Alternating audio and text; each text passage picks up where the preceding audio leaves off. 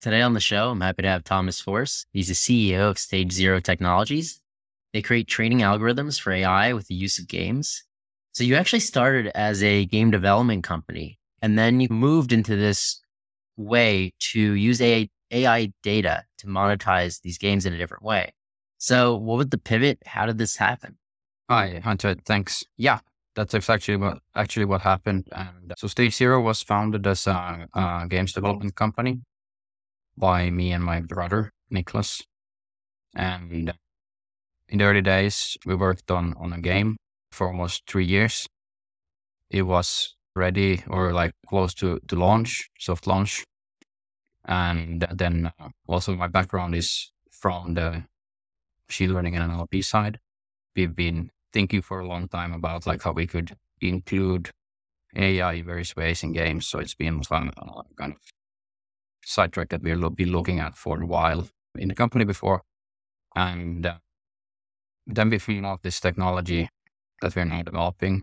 And we came to realization there, partly thanks to our investors and advisors at that time, that we don't have enough resources to be able to be doing game development and AI technology development. That led to this, I would call it like a pivotal moment in our company's history, where we decided to switch from doing games into building this technology that we call Microtasks. So what exactly is Microtasks and how does it work? Microtasks is a new way or a different way of creating AI training data. How most companies do that are not us is that they have different types of teams across the globe that they hire to do different tasks for them. For example, collecting data or annotating data, validating data and so on.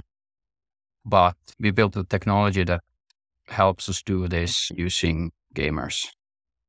And the way we do it is we offer, through our technology, we offer within games, mostly mobile games, we offer them the option of performing small tasks and for doing a task, they then get some kind of reward.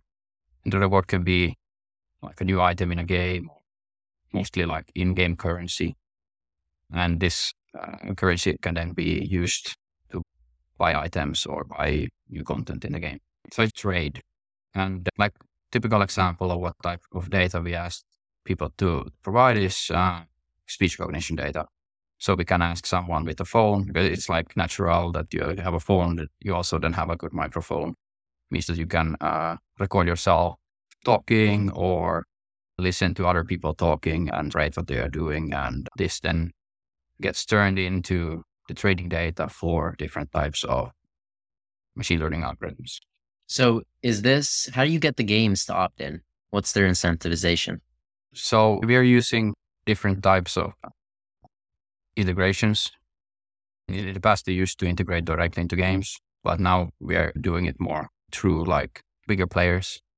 And then they are sorting the games instead, because this way we don't need to sell to the both directions as much. So we are focusing more on the AI side now. I have a few bigger players to work with. So in like for something familiar, like in a mobile app game, let's say, when it says, hey, watch this video ad to unlock these tokens, this is a similar type of concept that how you're implementing it? Exactly, yeah. That's actually the closest fit to how it looks within a game. It also takes roughly the same slot. So we can have a 1 minute task for you, or sometimes longer. I guess tasks are sometimes up to 15 minutes, but they also then give players much bigger reward than watching a video, for example, would do. But it's exactly the same type of idea. And then what's the value to you on your side? How is this survey or this information valuable to your company? Yeah, so we are focusing on building out libraries of this data, training data, and then we annotate it in various ways, and that we use it to train algorithms as well on top of this. And then, so we are selling data that can be used to train AI algorithms or just access to algorithms. That's the vision we're going towards building out specific algorithms using this data that we have collected. So what would one of these surveys or tasks look like for the user who's giving you the data? One typical task would be that we ask them, let's say, for example, you're opening your phone and then in front of you, you get a question like, hey, would you like to trade a little bit of time for doing these types of tasks? And the task that you get then can ask you something like, hey, are you willing to use your microphone? Yeah. If yes, then okay, then proceed to this task. Then what you get out of it is, for example, 300 gold coins in the game.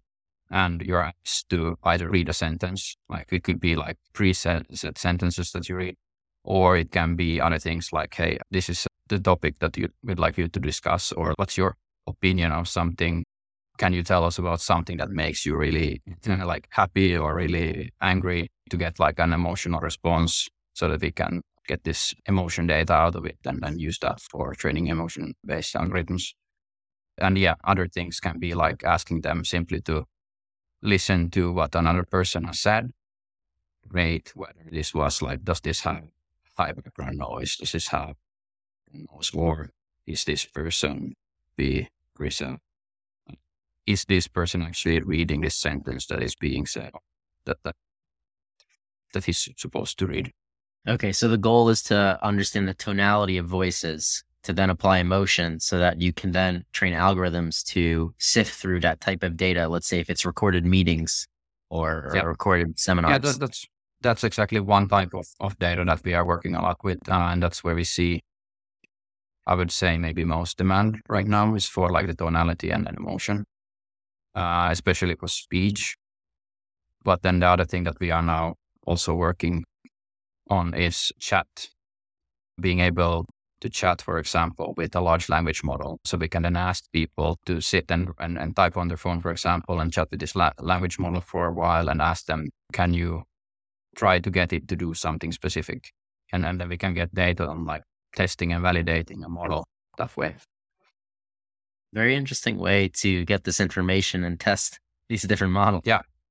Yeah. And I think like that, the good thing with this approach is that if you're looking at the whole globe, then it's easy to get data in English because a lot of people speak English, and there are a lot of regions as well where you can come into sort of the ethics of the AI industry or the lack of ethics in the AI industry as it stands. I think there is almost no other way of doing it relatively cheaply and ethically than we are doing it, because this way you can get access to players across the globe, even in regions where otherwise would be really expensive.